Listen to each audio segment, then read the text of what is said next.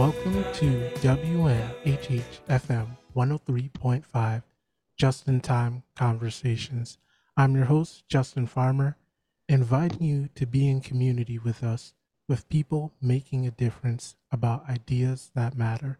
Today, our guest is Erik Clemons, CEO of Concorp. Thank you so much, Erik, for joining us. Thank you for having me, and good day to you, Councilman. I appreciate the offer to be in community with you. No, thank you. I have seen you around. You are one of those people that is everywhere. I swear you have clones. Um, but I wanted to get to know you and know you with the community. And so, you know, how did ConCat become ConCorp, right? And I'm sure you get this all the time. Yeah. There seems to always be confusion between both organizations, and I happen to have the great honor of running both at the same time. And I'm CEO of Concat and Concord, actually founding CEO of both. And so they're two individual organizations, two 501c3s doing different work, but at the same time building community. Mhm. And so Concat um, was created. I think we were fully operational in 2012, Councilman. It took a year to build the organization. It's a replication of Bill Strickland's Manchester Bidwell model in Pittsburgh, Pennsylvania. And so, again, I was the founding CEO. And how that happened was, I was running a large organization here in New Haven and got a call from someone from the Community Foundation for Greater New Haven. And this was back in 2010. And uh, Bill Strickland, who I think is the preeminent social entrepreneur in this country, Mhm. was in town and he was meeting with a guy named Carlton Highsmith. And on the table was this idea called the Connecticut Center for Arts and Technology, was being spearheaded by Will Ginsburg at the Community Foundation, as well as Kevin Mayat and Morna Borgstrom, both at the time were at Yale New Haven Hospital. Kevin was the head of all of human resources for the health system. Marna Borgstrom, as everyone knows, was the CEO of the Yale Health Systems. And so they had this idea that this thought of Concat could materialize in New Haven through the efforts of Bill Strickland and Manchester Bidwell, as well as Will Ginsburg from the Community Foundation and Carlton Highsmith. And so I had this long 3-hour conversation one day with Bill Strickland and Carlton Highsmith about saving the world. Hey, We never talked about um, this idea called the Connecticut Center for Arts and Technology. And some months later, I got another call. They had did a national search. They were still looking. They were deeply interested in me. And so we reinvigorated the conversation about standing up this new organization. And so I finally came on with my wife's permission around, and I say that seriously. Um, I came on around June of 2011 and started building the organization. And the organization became very successful, hey, not just because of me, but because I was able to hire some incredible people who believed in the power of community and had an incredible board of directors who have maintained that I've maintained that same board um, throughout for the last 10, 11 years. Concorp came about because we were thinking about the next iteration of impact. mm, How do we how do we do more for the community given that we are part of the social contract? mm, And we had trained hundreds of folks, Justin, in our medical training programs, and we built a culinary school, as you know, because I didn't do a good job of addressing the reentry population, and for whatever reason, culinary is more forgiving to folks who have been incarcerated at one point in their life, and so we started building this thing called Concorp, which actually the idea came to me from a dear friend of mine, Leon Bailey, who was at the Community Foundation. And Leon, again, who was a friend, called me into his office one day. This is a true story. And said, I have an idea for you. And this was maybe a year and a half after running Concat. He said, Concat is going to be so successful, you're going to have to do something else. And I have this idea called Concorp I want to share with you. And so this was in 2013. And he showed me this idea, which I thought was amazing. And it was really an outgrowth of the success of Concat. So I kept it for 4 or 5 years. And not until it was time did I socialize the idea. And my board chair, Carlton Highsmith, and some other folks. And we started building Concorp. But the idea of Concorp came from a friend of mine named Leon Bailey. Wow. The manifestation of Concorp was created by myself in the board chair and Paul McRaven, the now COO of Concorp. Wow. So that is that's something that really touched on what you said, is that this is not just a you thing, but this has been a thing of others empowering and sharing in that vision. Yes. Yeah. Uh, Can you give us the synopsis of the 3 hours of how to save the world? I wish I could remember the conversation, but I will say and admit that in the midst of that conversation, I had a revelation listening and watching these two older men who were incredibly successful in their own right. Mm, And the revelation was I, at one point in my life, could be them. mm, And that was very, very inspirational and aspirational for me. And so one of the reasons why I said yes to the offers of coming to build and run Concat was, one, these two towering figures, I could actually be them. mm, Two, I felt like Concat would allow me um, to build community in a way that I had not even thought about before. But to your point, which is really important,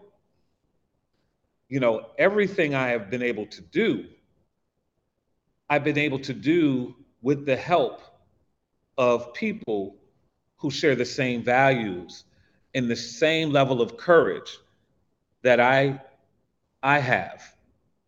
And that makes all the difference in the world. And so a lot of my success has been in large part due to people who believe, one, in my leadership, but they believe in the transformation of community and people. mm. Can you talk about what community means? I had the pleasure of being on a panel with you a couple of years back, and you talked about kind of your upbringing, but what does community mean to you? Because we all say it, we're all in it, but what does that look like for Eric Clemons?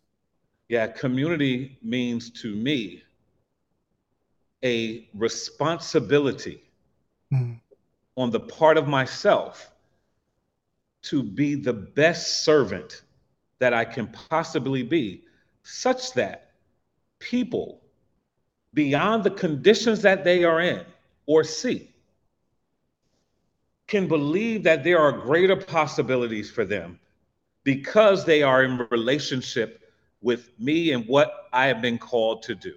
mm, And that could be anybody. It is about authentic relationship with folks because of their proximity to whatever it is that I bring to their lives, that they can see themselves greater, better, and maybe even different. mm, And that hopefully, Justin, transcends onto not only those folks who are in proximity to them that I won't be in proximity to, but also to create a spirit of that such that it lives long enough that those who are yet to be born will be impacted and affected by it. Hey, no, that I think that's one thing that this generation, my generation, those younger, um, there it is a big question for us. How do we build for the next generation, especially when you see climate change, when you see all the things that are going on, how to have that presence in the present, in the moment, but also how do you build and move forward? Um, you mentioned the social contract, right? Um, what is the social contract to you? I feel that there used to be this idea that businesses, people in positions of power had a responsibility to community. And I see in this vision of Concorp and Next and these institutions that I see that civic engagement again. But what is a social contract to you? Yeah. To me, the major stipulation within the social contract is those who have should always do. Mm, Right. And so, whether the having means resources, whether having means time, whatever it is that you can contribute to society, then you bear a responsibility to do so. That to me is the essence of the social contract. And so, for me, the thrust of my being, whether it be through a vehicle such as an institution, mm, or whether it be me, just myself, the thrust of who I am should always really exemplify and demonstrate the most fundamental tenet of our existence, in my opinion, is mm, to help people. That's it. I've done very well in life, not mm, because I am the smartest person, not because I am the most strategic person, or even the most courageous person. I've done well in life because I chose to devote my life to helping people. mm. Man, that you surmised that 3 hours real quick. No. For those of y'all who are just joining us, you're listening to Just in Time Conversations, WNHHFM 103.5. I'm your host, Justin Farmer, here with Eric Clemons. Uh, what I think everyone at this point has seen the renderings, the pictures of the revitlement of Dixwell. And so, you know, what is your vision for Dixwell? And I assume, you know, when you're building brick and mortar, you're thinking beyond your lifetime. And so, what is the vision you have for Dixwell and how did that come about? Yeah. So let me go back to your initial question when we first started, and I alluded to this idea of Concord being very different from Concat, and that Concord was an outgrowth of the success of Concat, where it was important to me, at least, that the hundreds of folks who have been trained in our phlebotomy program, our medical billing and coding program, our culinary program, that they would not be the working poor. And that I realized, just given the fact that folks who came to CONCAT to train in our market relevant trainings and graduated or are now employed, they see the world differently. And if they see the world differently, they see community differently. And if they see community differently, then they are living and walking in the world with a deeper sense of hope. And so, what could we do? What could we do to create a world for folks who are seeing the world differently? And so, here comes this idea of Concord. And our idea, really roughly, was to aggressively address the languishing poverty Mm, in Newhallville and Dixwell, especially. Those two neighborhoods, especially because they are primarily Black neighborhoods, people who are Black living in those neighborhoods for generations, who have endured mm, a deep and wide poverty and endured promises and dreams deferred. mm, And so for us, it was important that we lifted up those two communities first. And so we knew we had a mutual friend who knew the owner of Seatown, the supermarket that had left. I think it lived maybe 9 months on mm. Dixwell Avenue. Wow. And we realized that one, Seatown was in the plaza.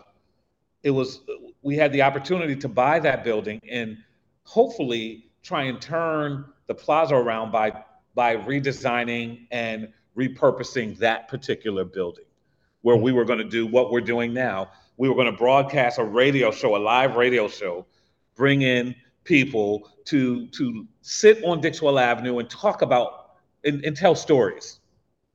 And then we were going to have a cafe there, and it was going to be a small place that we hoped would ignite the neighborhood in a positive way. The mayor at the time, Mayor Tony Hart, did not like the idea because she said we weren't thinking broad enough and deep enough about impact. And she was absolutely correct. And she told us to go back to the drawing board. And so we being myself, Carlton Highsmith, and Paul McRaven, who had just left First Niagara Bank, he had retired and was serving as a consultant for us. And we got together and put together a property acquisition strategy where we would, hopefully in due time, purchase the buildings on the plaza. While at the same time, Justin, we master planned the entire site at 7.5 acres, the plaza, including the Elks Hall. We master planned the entire site and then programmed this site through information from the community. And so I was able to attend every meeting I could mm, that had to do with Dixwell and Newhallville communities and listen to what the community wanted, what they needed, and what they yearned for. And that's how we did our programming. And then co-published a community index, which I think you might be familiar with the Community Foundation for Greater New Haven and Data Haven, with the also presidents of the community management teams of Dixwell, who was Nina Silva at the time, and Newhallville, who is Kim Harris. See? And so we put together that community index, Newhallville and Dixwell Community Index, because we wanted to be very thoughtful about our implementation in this signature project we call Concat Place on Dixwell. And so the idea was, one, bringing economic infrastructure and capital formation to a Black historic neighborhood that has languished in poverty for 60 to 70 years. How do we put money into this neighborhood that deserves it? Secondly, and equally important as that, was how do we create beauty and that beauty create dignity Mm, in that particular neighborhood? And so what you see in those renderings is our response to what the community said they wanted and needed and yearned for, as well as our value system, mm, right? The idea of beauty being transformational to people, especially people whose dreams and promises have been deferred, and thereby dignity for folks who, because of the way that plaza has declined, was not experiencing the dignity, in my opinion, that they deserved and was warranted. So that's, that was really the vision. Aggressively addressing poverty, and everyone who knows me knows that I believe that poverty is the most insidious thing ever created. mm, A lot of people think it's racism. I don't think it's racism. I think racism is the weapon of poverty. mm, And so how do we address the poverty that folks are experiencing and have been experiencing for decades? And how do we bring service and beauty and dignity to a neighborhood that deserves it? That was the vision. You you mentioned that earlier. Uh, this right, these two communities are predominantly black, right? Generationally, and so some of the work that y'all have done, right, has been around black businesses, supporting black businesses. Why, why is that important to you as a person, and why should that be important to others, especially in the context of capital, right? Yeah, Uh, yeah, Racism is a concern, but why is it important to have these anchor institutions? yeah. That's a great question. I think personally, it's important to me because I believe that entrepreneurship creates freedom. Mm, Not everyone will be rich and wealthy due to their working or the business that they own. However, and I think it's important that people experience a level of freedom, and that freedom gain you a level of power.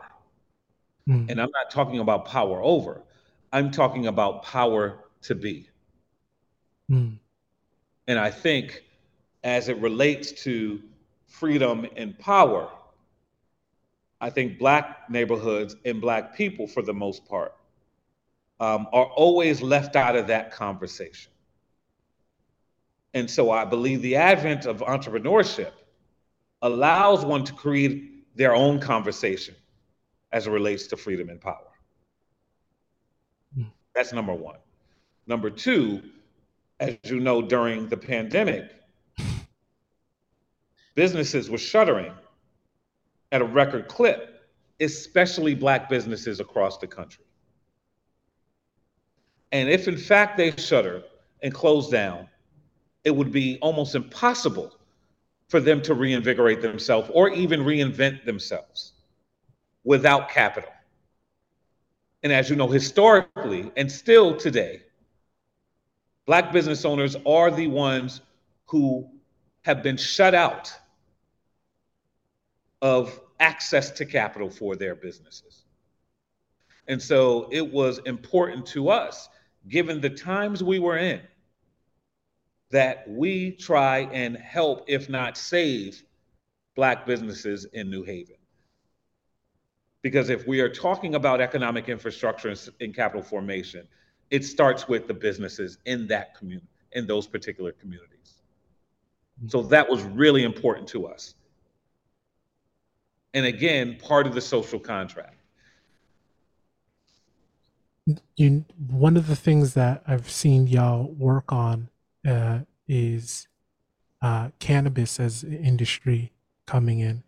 And so, one as a policymaker, something that I always think about um, is that policy can definitely be systematic, right? It can be oppressive. Um, in terms of cannabis, it's something that for generations we saw people locked up, we saw people disenfranchised, and now it's being deregulated and monetized. Um, what as a business owner, as a person who is employing people, educating people to go into the job market, how are you looking at these new industries? And then also, how do we shift policy, right? Because as I see deregulation, I always still see incarceration, right? I still see the flip side of it. Mhm. So, how are you thinking about, you know, these industries being deregulated, and then how do we have the conversation about policy and pushing policymakers, institutions, and community members to have the narratives and stories to talk about how to move forward. Yeah. I think first, when we have the conversations about policy and moving forward, and all the things that you are now seeing being untangled um, for the purpose of creating new economies, we have to talk about being organized first. Mm, What is it that communities want, whether they are black, brown, or whatever. What is the gain for that particular community? And then how do we go forward to get what we think we should receive? I think that's first and foremost. And we have to come to a consensus on that. We can't agree with everything, but I think it's important that the top of mind of those conversations and the center of the heart, our hearts in those conversations, should always be about the people who are behind us, the young people, and those who have yet to be born. What are we doing to create a world for them so they won't have to endure what we've had to endure? That's really important. Um, Secondly, we when the deregulating of cannabis, when the conversation began, and then the mechanics were put together, we chose not to get into that business Mm, because it was off mission, quite frankly. mm, Definitely for CONCAT. However, what we chose to do, Justin, was to write. We hired Dr. Fred McKinney. I don't know if you know Dr. Fred. Um, he's no, actually a board member of CONCAT. Do you know Dr. Fred? I know of him. I don't know him. Yeah, an amazing man, um, who is an economist by trade, but he's also a civil rights warrior Eh, still today. And we hired him, and he wrote a manifesto mm, for Black communities, in particular Newhallville and Dixwell. And he wrote it in a way where he informed the community of what is about to happen, how communities should be prepared, mm, and how to go forward in that preparation. And so that's what we wanted. We wanted to be advocates for community. Separate from that, but somehow a little bit akin, we are always, especially Concat, looking at the marketplace mm, because we want to make sure that we are training folks in what we think is market relevant in terms of jobs that could be had for people in community. And you see now we have created this new training called BioLaunch mm, with the help, huge help and brain power of a dear friend named Craig Cruz. And Craig is an incredible entrepreneur who started a couple of companies, and the companies are huge now, one being our Venus. And Craig has been a friend for a while and been talking about how do we grow the Black middle class through the advent of the biosciences and biopharma.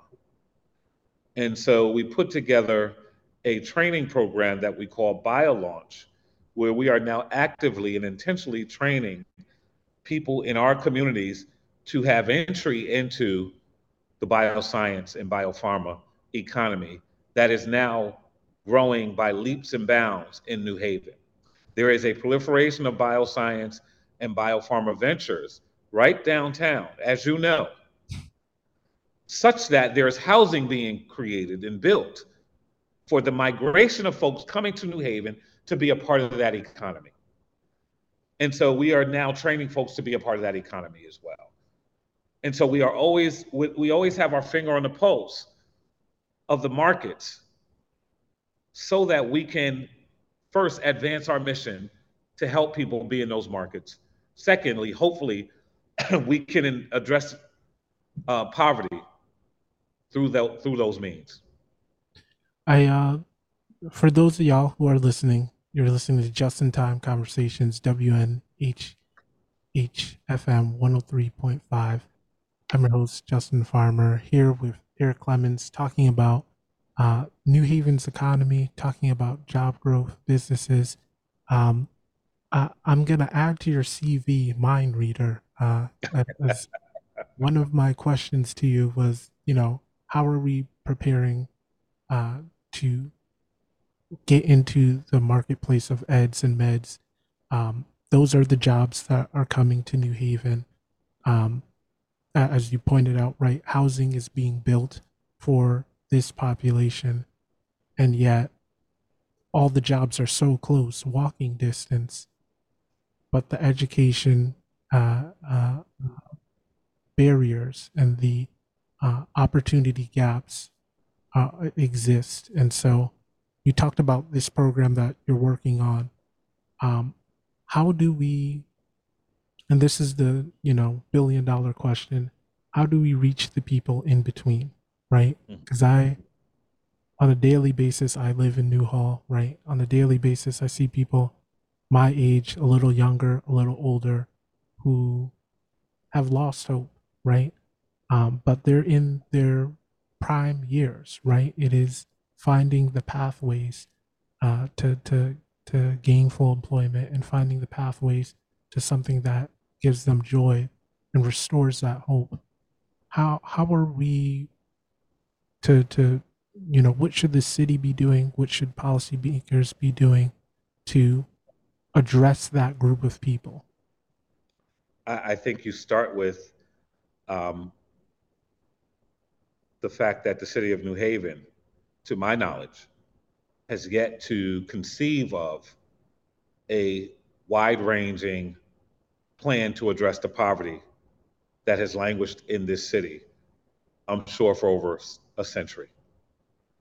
There is no real plan to address poverty in a city that has a high level of poverty. That's a problem. Um, I think that I think that plan, if there is one, should be hardline connected to the school system. Mm, I think there is, and this is no fault of anyone. I think there's too much blame, and in the casting of blame and the arguing of ensuring that one doesn't get faulted for what is not going well, not only do the kids become left behind, but the the blame game is theater for children.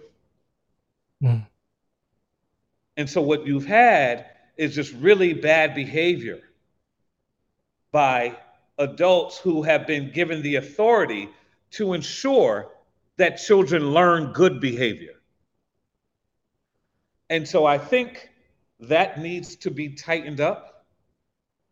I think the public discourse around education has not been fruitful for anyone. So that really needs to be tightened up. And I think that people who are living in modest means and are struggling to get ahead because of the conditions that have been created around them and the systems that have been put in place to ensure those conditions are maintained, those people should be giving should be given money. I truly believe that mm, because it has to be not only a spiritual pain but a psychic pain to live in the conditions that one sees every day and see 2 miles down the road or to your right and left people who have everything. I can only imagine how that feels. And so that needs to be at least discussed, at least have discussions around strategizing to cure that. And so I think it starts there, Justin. I don't think there is a magic wand to any of this. I think, we have to be intentional first about caring about each other. And when you see people who are not part of the oh boy, when you see a swath or communities of people who are not part of the huge offering mm, of things, it's not fair. And you see that because people don't care. Because if they cared, you would not see that. So we first have to care about each other. Mm. Yeah, no, I often the juxtaposition between, you know, being we are in one of the wealthiest states in the US. One of the wealthiest places on the planet is what 20 miles away. We have one of the wealthiest universities in our backyard. Um, and at the same time, you can track people by zip code and see life expectancy, opportunities, and you can even map it out over generations of the likelihood of people achieving just basic standards of Yeah, being able to take care of themselves. that's right. I, I definitely agree with you. It's a care issue. I, as a policymaker, as a person who's always thinking, you know, I guess a thing that I think about is things like how do we address things like gentrification? How do we address things like displacement? And how do you, because you can't, as we're working to edify, uplift, and empower the next generation, you still have this whole constituency that is grasping for opportunities and or unable to I won't say enable because I think there's always the opportunity, there's always the possibility of empowering those individuals, but I don't see necessarily the investment. And so how do we how do we engage in good faith about conversations about gentrification? How do we engage in good faith conversations about well, wealth distribution, right? Because I see it be one or the other where it's Yale does so much good. How could you criticize? Or they're not doing enough. Or we're building housing and that's so great. But then you look at the housing and the prices are 17, 23, 3,300, to which I don't know who's living there, but I, not me for some time, right? Yeah. I think the conversation in the public discourse, which there should be, should not just sit in the center of Yale University. Mm, I just don't agree with that. I think people need to know that not everyone is receiving their daily bread, right? That is just the truth. And I think there is always a tension between self preservation and self discovery, right? mm, That people um, who, for the most part, usually people who have more than enough, their identities are wrapped up in having more than enough and what that brings to them. mm, And I believe they believe that it's a zero sum game. That if I don't have, or if someone who has nothing gets a little bit, then that little bit was taken from them. And that is not the case. And so we have to have the courage to, one, discover something about ourselves in a way that can contribute to those who are struggling. Secondly, I believe in, and I'm a believer in kind of the now commodity of diversity, equity, inclusion, mm, right? I do. I think it's really important. I think it's created a language for folks who would have never talked about certain things to now have discussions about these things. However, you cannot have those discussions in a real way, in an authentic way about those things, whether it be racism, classism, or what have you, without having an authentic conversation about reconciliation. mm, And I think folks are not helping one another because there is no real reconciliation first, mm, that there is no real proximity to the suffering and struggle of all people, whether you have everything or not.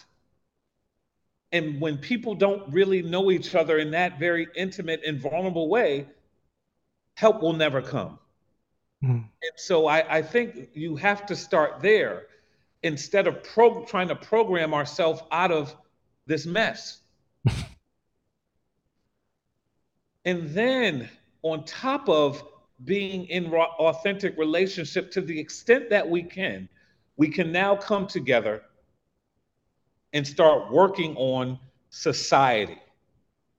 But you can't work on society without working on individual people first, mm, right? Concat and Concord would not exist effectively had we not been in intimate relationship with the people that we have chosen to serve, mm, right? Concat Place on Dixwell would not have gotten to the place now where we are about to demolish the plaza and the Elks Hall to build anew had that plan not been community design centered. mm, Everything we are delivering was based on what the community said they wanted and needed. And it takes that level of relationship to really effectively move the needle. Because you can't be in community if you are not in relationship with the mm. individuals who are in community. No, you got me almost preaching, being like, "Amen." uh, what gives you hope? Hmm. Everything I do, personally and professionally, is a progressive move towards love. Mm, And I believe hope is the seed of love. mm, And so if I'm allowed to wake up in the morning, that's hope. we- I think, Justin, we are nothing if we don't have hope. We have absolutely nothing. well, Hope is the thing that gets you out of bed to come and do it again. The thing you did yesterday, the thing you did last week, the thing you did last year, the reason you are doing it because of hope. uh, sometimes I think I could. I'm energized by righteous indignation, but no, but there's definitely hope to it. In this time, in this moment, in this place that we are in, right? Um, how are you feeling about the mission, right? Because there are so many things that are going on around us. Um, there is displacement, there is climate change, there is right every other week there seems to be some tragedy. How are you feeling in the midst of all of that as you're working on these projects? Yeah, that's such a great question. And it's something that I think about all the time. I really do. Mm, Um, because it goes to the question you just asked me prior to is, what gives me hope? And I think for me, I'll go back to what I said earlier.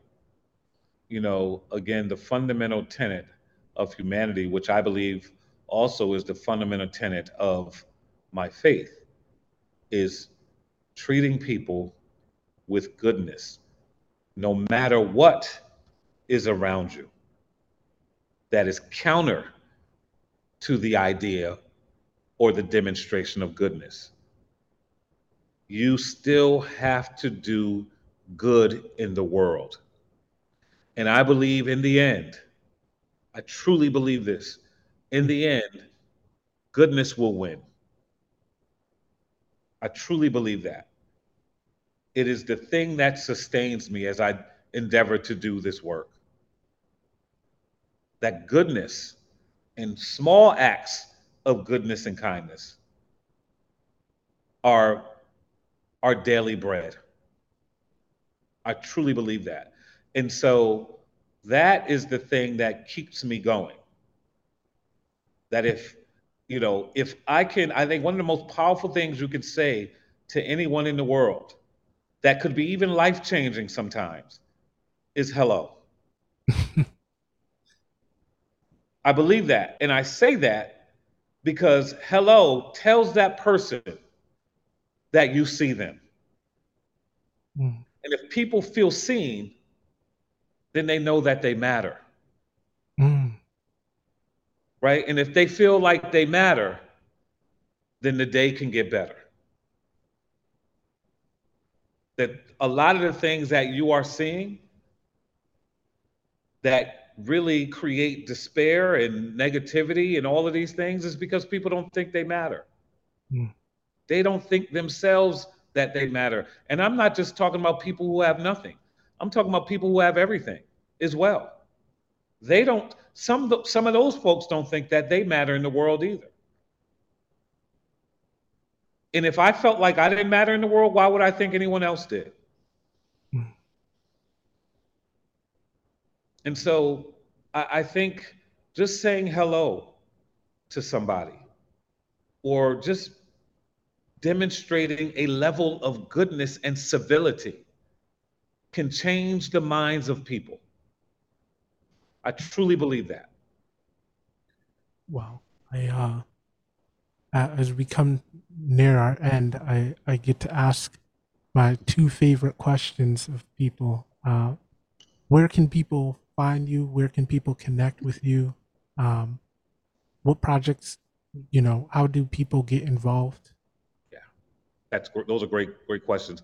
One, people can find me at eClemons, ECLEMONS, at concat, CONNCAT.org, or eClemons at Concorp, CONNCORP.org. I failed to mention also, we purchased this large building, as you know, that we now call the Lab at Concorp, where we are incubating mostly Black businesses in that building, and now have a new business called Recess Cafe. We renovated that space. Had an incredible ribbon cutting that I don't think you were able to attend I was because I at looked for you. I did not see you, sir. um, and so you can, just get involved. Go on the website to both organizations, CONNCAT.org, CONNCORP.org, and look at what we're doing.